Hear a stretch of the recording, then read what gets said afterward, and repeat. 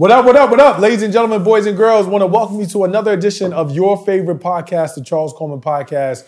I'm Charles Coleman, here to welcome you to a very special episode.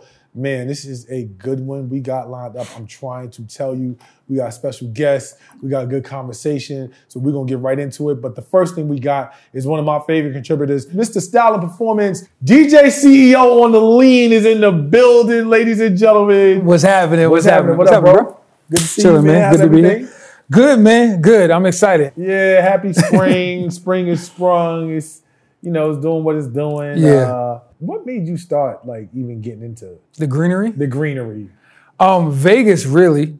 Coming up, I was an athlete. It just wasn't something I did. Right. And I was an athlete too. I was there with you. Yeah. Okay. Oh, we're doing that. All right. Okay. But it wasn't a thing. And then even after college and I came home, it's just not something I was like, I'm going to do. But when I moved out to Vegas, dispensaries are like on every corner. It's like the bodegas. Yeah. And so it just became kind of a part of the lifestyle. And then COVID completely turned me into like weed. COVID did it. Yeah. COVID really, me and the wife. You'd be blaming COVID. All 2020, all we did was like watch Netflix and smoke weed. That's it. It's like a bad movie script. COVID made me do it. We had a great time. I'm sure it was. We had a great time. I'm sure it was, bro. I'm not knocking your hustle. Listen, we're going to get right into our shortcuts. These are our news and views, comments and conversations on things that are affecting the culture, even though you may not have heard of them, but still have relevance to what we got going on in community. So first, we're going to start off with something light. We're going to do our usual One Gotta Go. Yep. This is a new edition of One Gotta Go. It's for my nerds out here. So I want to do the superhero edition. We've got Bruce Wayne, a.k.a. Batman. Okay. Peter Parker, a.k.a. Spider-Man. We've got Clark Kent, who is Superman. Mm-hmm. We're going to round it out with Tony Stark, who is Iron Man. Okay. One's got to go. It would probably be Tony Stark's. Really? Yeah. Getting Tony off the couch? Yes. And why? This is why. From a hip-hop cultural standpoint, Batman is our guy. And if you really think about hip-hop, in the early 90s, Batman was very much a part of the culture. People with the T-shirts, not too many people. Okay, so I'll give you that. You know what I mean? From a paraphernalia standpoint. The argument that I would give is what Ghostface did for Iron Man and Tony Stark. So that's the thing. But that's what Ghostface did for Tony Stark. I think hip-hop in general embraced Batman. Well, because he had the movie. Exactly. Yeah, so that's what I'm saying. I get it. So with Bruce Wayne, I think he came from a purist space in the sense that I need to do this. Something bad happened to my parents. I don't want this to happen to take over my city, so I'm gonna do this.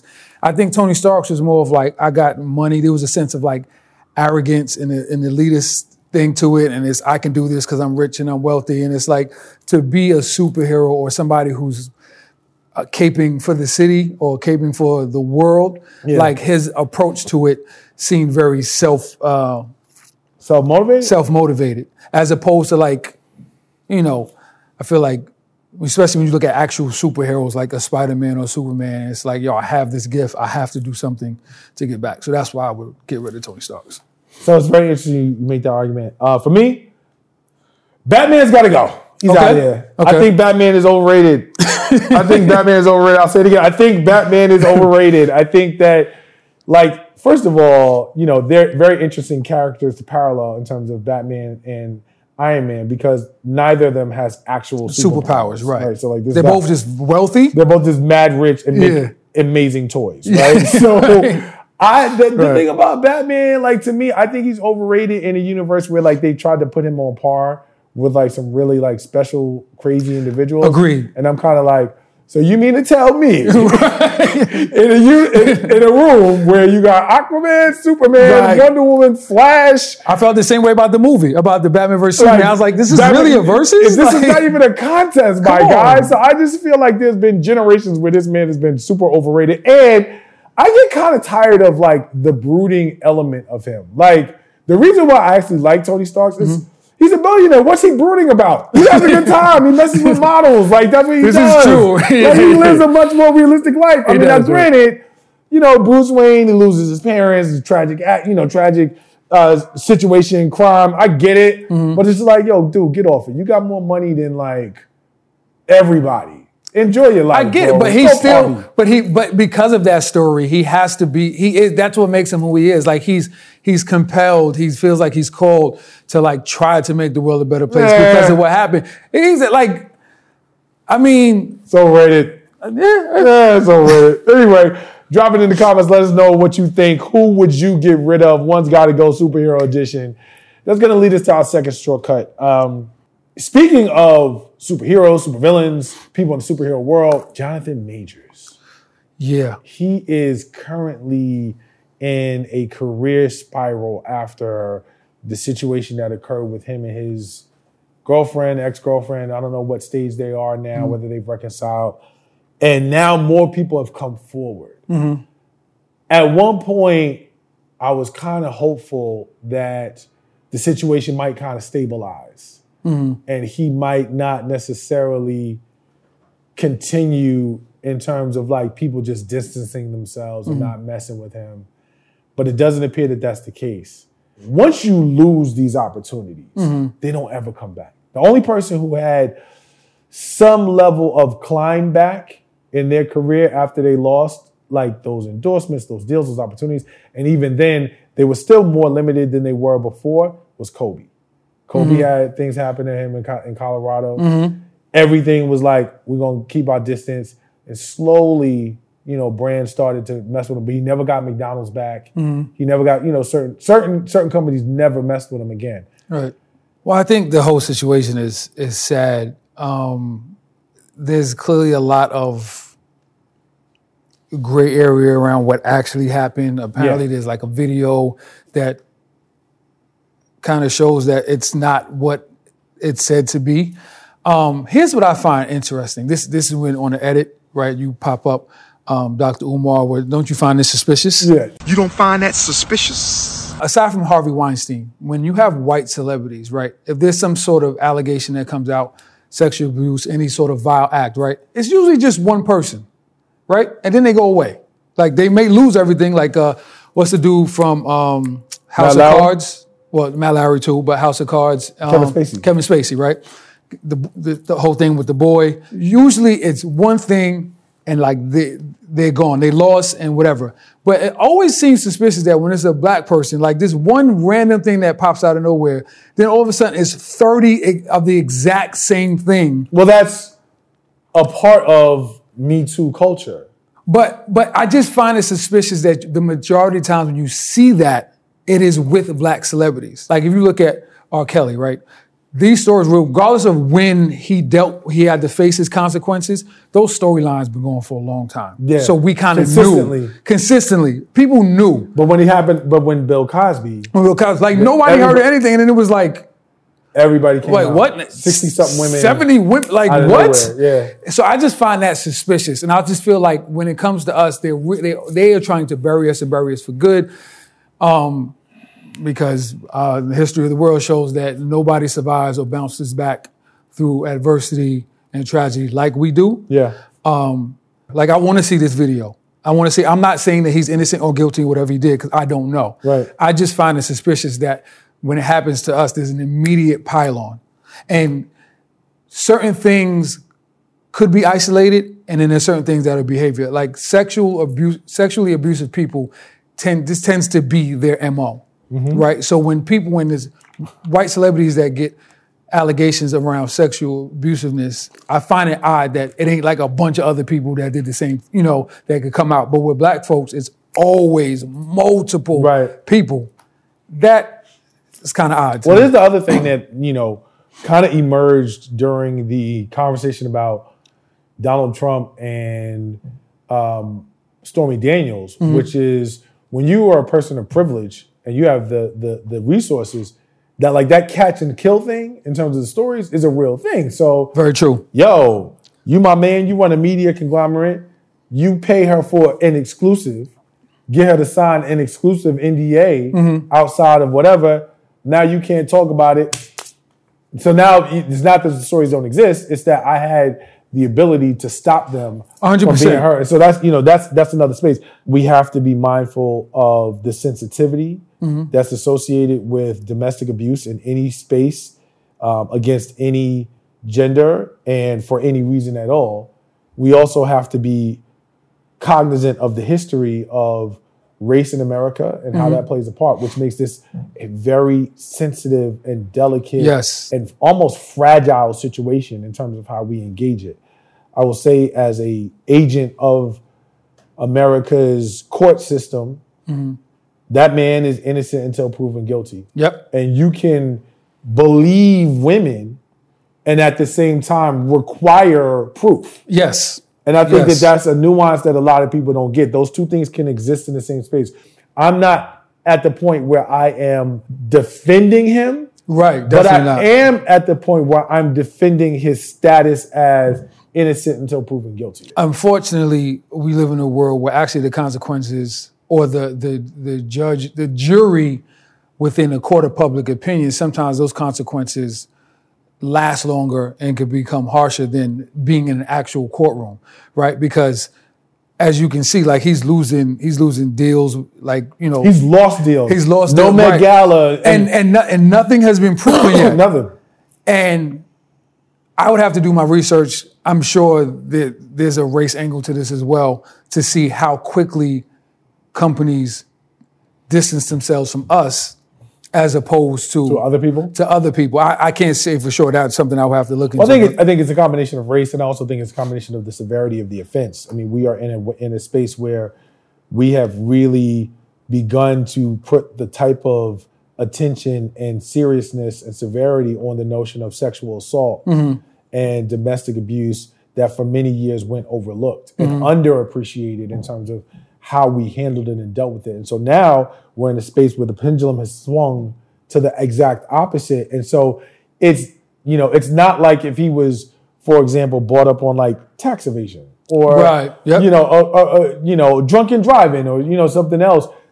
In this space, in today's world, with how far we've come, that conversation is a no-brainer. It's a non-starter. 100%. So it's not necessarily just about the fact that this is a black man and that this was a white woman. There's also the fact of what you did. Like if you had scammed her out of money, right? Maybe this wouldn't be as much of a discussion. But like that and domestic abuse, nah, bro. Yeah, can't fool with you. Don't want that smoke from anywhere, even if right now it hasn't been substantiated. My only concern, and we got to move on after this, is really just the fact that like even if it's disproven, chances are those deals is not coming back. George Zimmerman was not convicted for the murder of Trayvon Martin. Right. That's what the court said.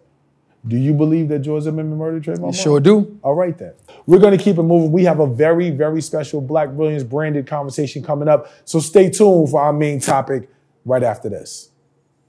This is our discussion with the movers and the shakers of the culture, the people who've been legends, the people who've impacted what it is that we do, what it is that we listen to, and how it is that we move. Our guest today needs absolutely no introduction, but I'm still going to give the whole story. So if you watch the Charles Coleman podcast, you already know we have H-Town connections. We had Mayor Sylvester Turner on, and if you listen to the conversation, you heard him talk about how plugged in he was. You heard him talk about how he was plugged into the culture, because I asked him about, the image of his city. I talked to him about the culture of his city. And of course, he talked about who he was connected to. One of the names he dropped was one of my favorite MCs. He was on my wish list to have on the podcast. And so I said, I need you to connect me with BUN. A couple weeks later, Mayor Turner kept his word. He's hanging out. He sends me a text. He's like, yo, I'm with BUN right now. BUN says, I'm coming to New York because I got a show to do. I said, I would love to have you on my show. And here we have the legendary Underground King, Mr. Trill himself, Chef Trill Burger himself, the OG of OGs. BUN B is in the building, ladies and gentlemen. Give him a huge round of applause. Super happy to have you, bro. Happy to be here, bro. Super happy to have you. Real talk. Thank you so much for coming through, man. And let me just say before we start that our mayor is connected. All right. In the city. I know New York City has a very cool mayor. He outside. I'm not cool. He's definitely outside. Yeah, and so is our mayor, man. Like there's very few things that really represent the city that he's not at. If he's not there, he's probably like out of town. So I'm decided. Since we're here, how did that connection even start? I've known him since he was a state representative. He used to be a U.S. Representative in the Texas House. And so I've known him since then because I'm fairly active in my community, as he is too. He's from Fifth Ward, which is a very well known Black community in Houston. And so, having been signed to Rap A Lot Records, having had friends in the Fifth Ward community, there's always been a very close proximity between myself and Mayor Turner. And when he decided to run for mayor, he reached out to me. I gave him my support. And ever since he's been mayor, he's given me support. We were allowed to actually throw a Trill Burgers pop-up on the lawn at City Hall to bring the city. I wanted to bring the city out. I wanted to make it a family event, and I wanted to do it somewhere that everyone knew where it was. Everyone would feel safe. The mayor and the police department secured the scene, made sure that everything was as it needed to be without being an imposing presence. Yeah. And shout out to our police chief, Troy Finna, another person who has always extended himself to our community. Very, very often we see tension between police departments and hip hop communities in this country. Houston doesn't exist in that way. Our police chief is Black. He's from Third Ward. He's from the city, homegrown guy. And he knows, he understands, and he knows he's outside, right? So in the realest way, though, because he got to protect the city from all kinds of threats. But I just say that to say that Houston is, we different. We different. I could call them all, right? I could call any elected official in my city right now. So let's talk about that, because I had actually wanted to get into this later in our conversation, but it just happened now. You're in Houston. Yes. You're, around a different, so as New Yorkers, gun culture. Yes. All right. So as New Yorkers, in terms of the city, open carry, we don't have none of that. Like, that's just not even, it's not even a thing, right? How could you? There's too many people on top of each other. The surroundings and the environment are not conducive to open carry. And I live in Texas. Right. That's a lot to say. That's what I'm saying. So, right. So talk to me about that, because you're in Texas. You're a Black man. You're in Texas. You've had things like Uvalde. You got, Governor Abbott being who he is in terms of just the dichotomy of state government, and those partisan politics. It's complicated. Well, so how does it shape out for you? Well, just so we're clear from a state aspect, right? We do have a governor that is a little bit extra. Right. That's what I'm saying. But our lieutenant governor, right? That's a person who could be very toxic to our state and has been, you know what I'm saying? So it's kind of those things where, there was always this notion that if you get rid of Trump, who really does not have any ideology, right? Doesn't really believe anything, right? Is whatever gets him to where he's trying to go, that's what he'll say. Whereas Mike Pence, his entire being is built on an ideology, right? So it's like, if you get rid of Trump, what do you get after that? Well, that's the same thing we deal with in Texas. If you do get rid of Greg Abbott, you are likely only to get Dan Patrick, and things would only get worse. I had that conversation with a lot of people because I tried to explain to them, because Mike Pence had been a governor, yes, and because he actually had experience in governance, he understood how to make the machine work in a particular way and was intentional and would be intentional in a way that would be equally as dangerous, if not more dangerous, than 45. And a lot of people sort of didn't understand that. Well, I think that the issue with 45 was who's pulling the strings. Right. Right. That was the real thing. Like, where is he taking his cues from? You know what I'm saying? And if it's Breitbart, then it's problematic. Absolutely. Off top, right? That's off top. Mike Pence takes his cues from hundreds, if not thousands of years of religious ignorance. Mm-hmm. You know what I'm saying? Inequality, sexism, racism, classism, you name it. All of that exists within Mike Pence's God system, if that makes any sense. No, it makes total sense to me. It kind of like, it's wild, because I had notes that I had done on what I wanted to have a conversation. We're like doing it in reverse, which is cool. But we'll get there. I'm sure we'll get everywhere. Yeah. So I was asking about the gun thing because so let's double. I was asking about the gun thing because as Black people, a lot of our framing around the conversation about responsible firearm ownership or just gun ownership in general is really dictated by what our socialization is. So in New York City, our conversation about gun ownership really is framed around urban violence. Okay. In other places, other regions across the country, if you're socialized with guns in the home for hunting or just for protection or what have you, it's a different take. And so I always find it interesting when I talk to people who didn't grow up in New York or didn't grow up in DC or other places or Chicago and other places where like gun laws are extremely restrictive, what their take is. Because a lot of us associate that with violence. And I try to get them out of that mindset, but it's difficult. So for us in Texas, as a Texan, in regard to guns and gun law, the only issue with the gun comes up if you're already a felon or if you ride with weed. Like, that's the problem. You can have the gun. You cannot have the gun and the drug. That's the big problem. So when you get to our communities, that's where. So technically you're not riding dirty until you got one or the other. Right. If you got weed in the car, that's it. That's not even an issue anymore, right? So you could legally possess up to, I want to say, 4 ounces of marijuana in Houston. And even if you're arrested for the possession, the DA will decline to prosecute. Yeah. The only issue with that is if you cross county lines. So let's say, for example, the majority of Houston exists in Harris County. I live in Brazoria County. So if I come into Harris County and I get pulled over with my gun, that's cool. But if I get caught with my weed, it's going to be like, I got to damn near say, I just bought this weed. Yeah. I just got this. Just got no. Yeah, I didn't bring it from home. Right. You know what I'm saying? So there's nuances. But as far as the gun is concerned, the gun in Texas is just a part of life. It's an accessory at this point. You know what I'm saying? Yeah, no, I mean, we don't. Look, there are many people who are not comfortable with guns. Let's be very clear. There are a lot of people who are not comfortable with guns. But if you're in Houston, if you're a person of influence, if you're a person of means, you know what I'm saying? A gun is just a necessary addition to your lifestyle. You know what I'm saying? I had someone come into my home.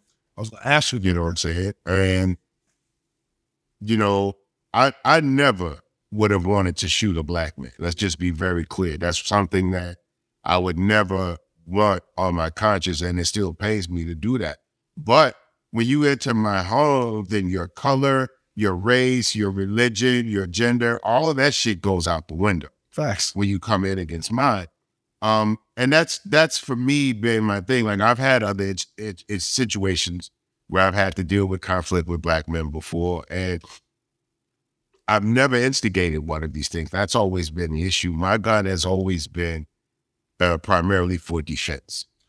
I appreciate that in particular about what you just said, because one of the things that I've always respected about you, about Pep, about how y'all move, and about how you still move, y'all was never, ever on some sucker shit.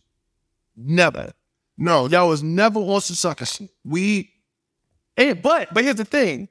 But even as y'all was never on some sucker shit, it was very clear, don't try it. Well, for us, it was always about trying to make sure that this microcosm that we existed in wasn't also a bubble.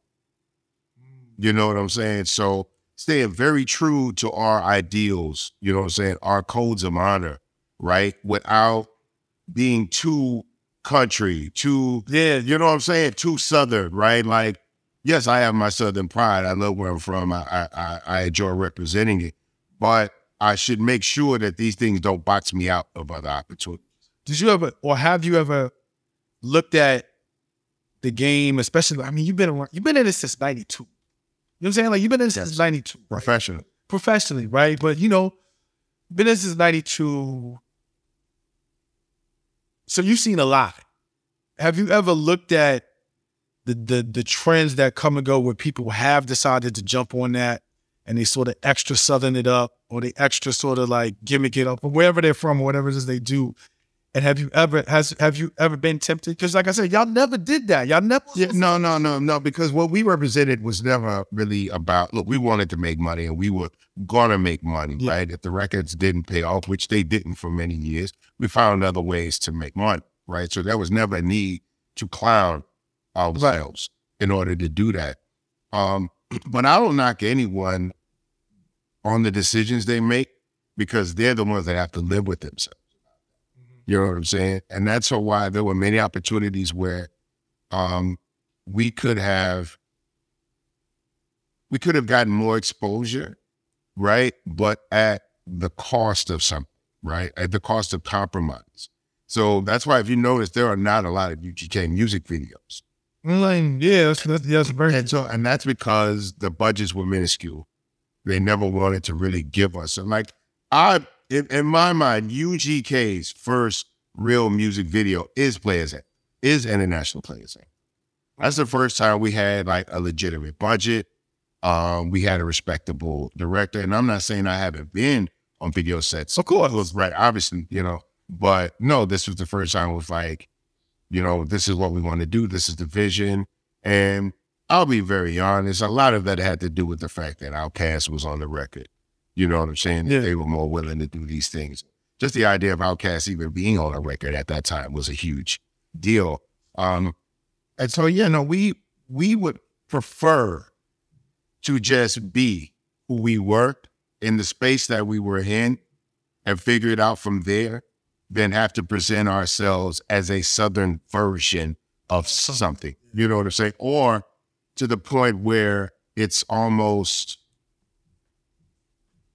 like creating a caricature of what a Southern rapper is, as opposed to just being a Southern rap, right? We could have been gimmicks that could have been applied in order to further the movement, but then the movement still, in my mind, would never have gotten as far as it did because it would not have been genuine. Right. Can you think of a time where like you was faced with that specifically? Oh, absolutely. After Big Pimpin', the record company called us and we were working on the follow-up album to Ride Dirty, Dirty Money. Yep. And the record company's like, so let's do this Big Pimpin' too. Because remember, Big Pimpin', which was the biggest record in the world that year, it was still a Jay-Z record. So the record company was like, let's do it. Let's get another beat from Timbaland. Let's get a verse from Jay. Let's get hyped to do the video. Like, they're ready to commit to like 2.5 million at least.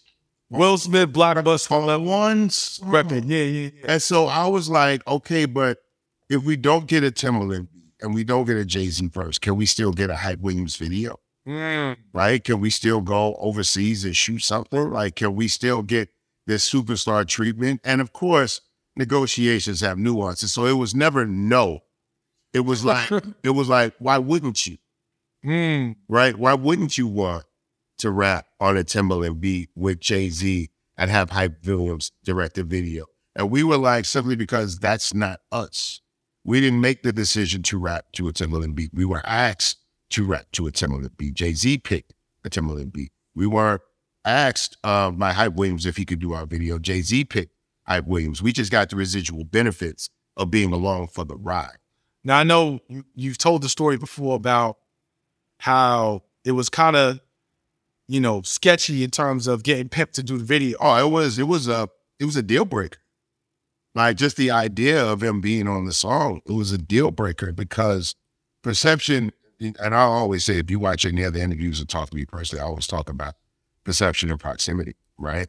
Perception is very key in this world. And Pimp's reservations about not doing the song were because of the fact that the beat, if you look at the beat just from the beginning, the beat for Big Pimpin' something like that had never been done before, really hasn't been done again.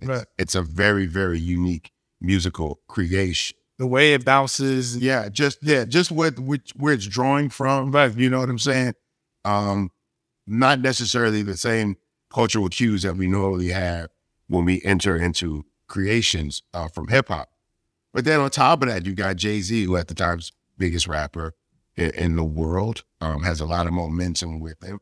And Pimp was just like, man, people that don't know us are going to think this is who we are. Yeah. They're going to think this is a part of our sound. Because you got to think, this wasn't Jay-Z's sound at the time. This was very different from what Jay-Z was doing. Yeah, it was definitely a departure. Yes. And that's part of why it worked. Well, yeah, but Pimp was like, I was like, this is going to be a great opportunity. But Pimp's going to be like, what if they think this is our sound? What if they think this is our vibe? And then they come looking for us and that ain't what they find. You know what I'm saying? Like, they should know exactly who we are when they see us. And that's why when he did agree to do the record, and he was like, okay, I'm gonna rap on it. I'm only gonna do 8 bars, right? Right. And I don't care what nobody's doing or talk about. I'm finna do me on this, so nobody get me twisted. Yeah. You know, He did him. You know what I'm saying? He And did that's the most memorable part of the song. It really is, though. And that goes back to being genuine and authentic, right? You cannot be your own perception of who you should be. You should just be, right? Because if you're not just being, then you have to rely on recall every conversation and every interaction, right? What did I say? How did I stand? What was my demeanor, right? What was my vibe in that room? You have to constantly recall that type of stuff. And it's so hard to have to draw from the subconscious, like on cue, you know? You mentioned, and this was something that I just thought about. You talked about International Player Anthem being a huge record because Outkast. Yeah, I mean, don't get me wrong. We made our contribution. Of course, no, and I'm coming to that, right? Like, y'all got off, not as would be expected, of course. Yes. One thing I know about you is you take a lot of pride in your pen. You take pride in your craft, and you should. And you're an MC who is secure in who you are as an MC, and you know what you can do with the English language. Absolutely. As you should. So you're on a record with Andre 3000, who is considered by a lot of people to be upper echelon that guy. You are upper echelon that guy MC. Was that any motivation to have your pen game even stronger, or were you just, do you think about that when you're on the record, whether it's Talib, whether it's Jay?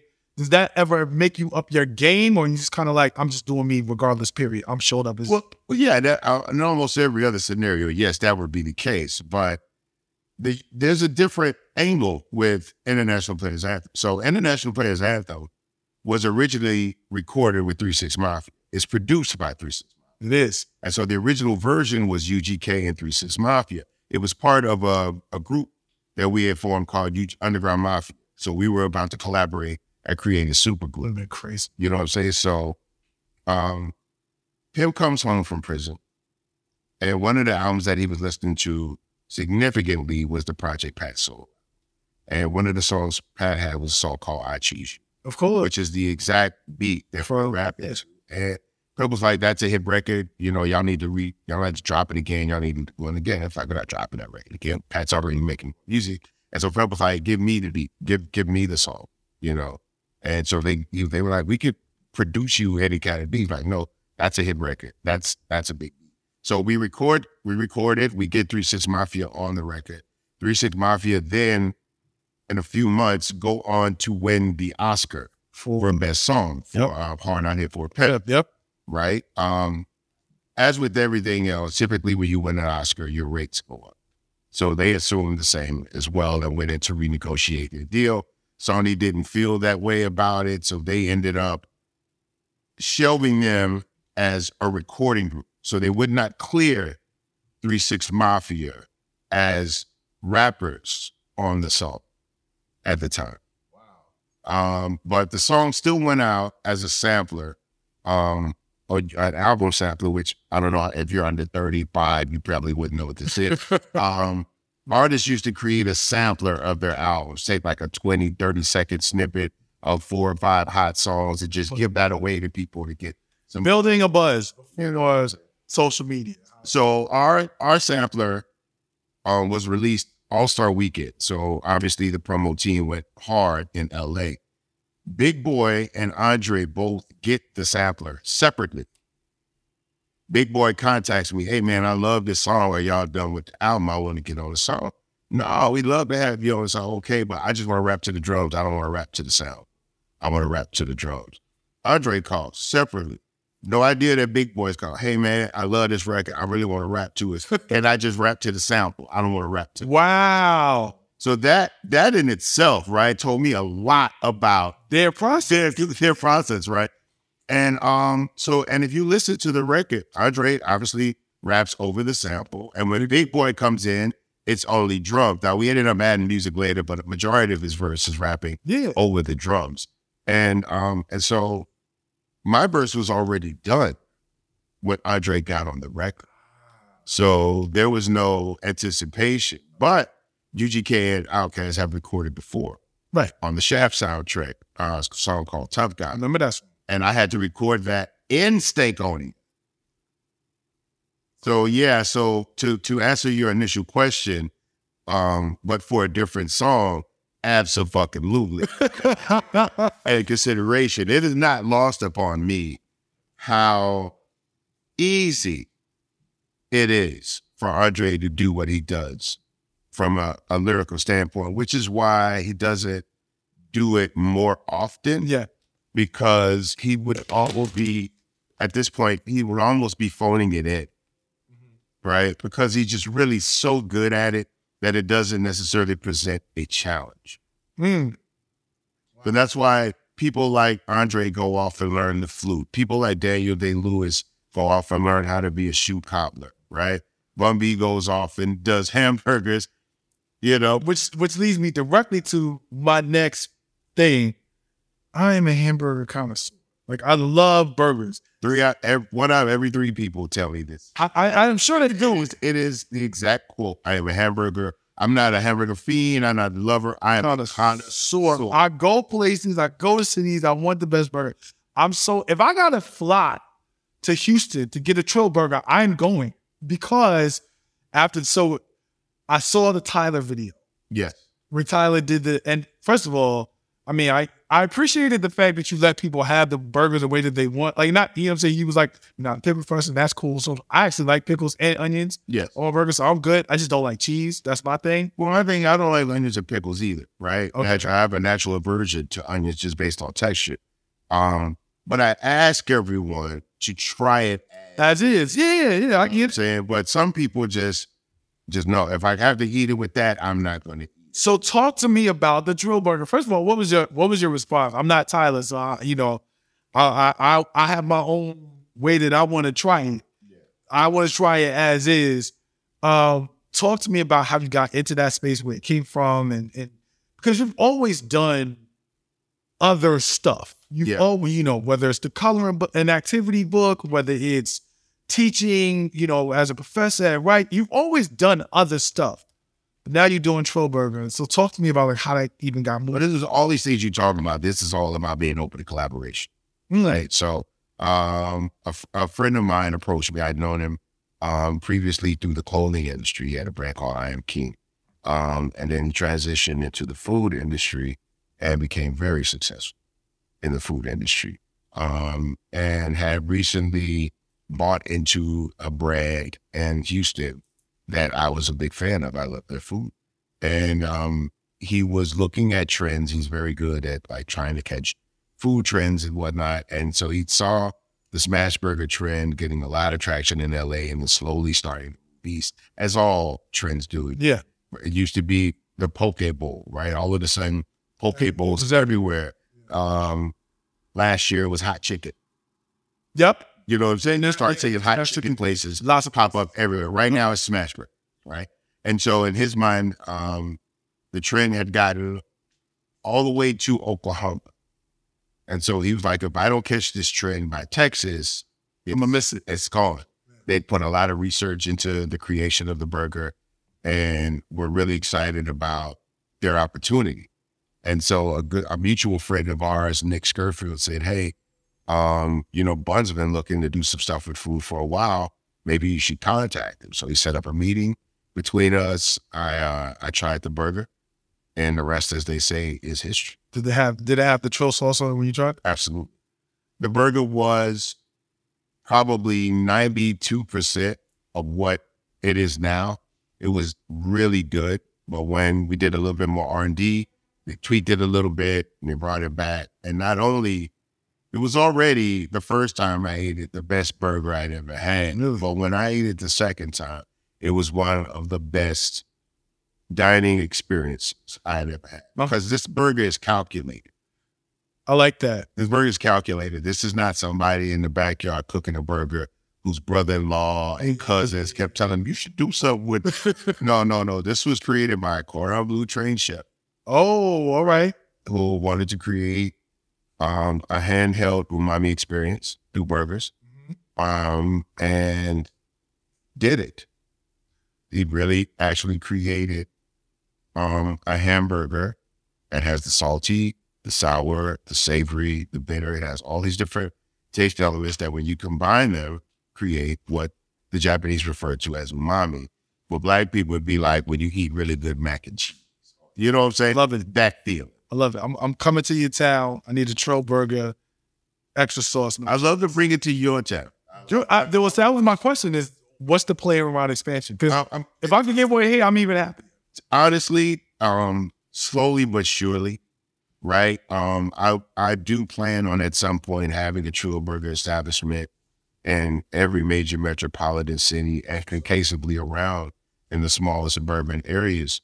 But scale is a very tricky thing, scaling up a brand. And to be honest, this is a cultural brand. It's built on the culture of Trill, which is a Texas term that was eventually accepted nationwide and worldwide.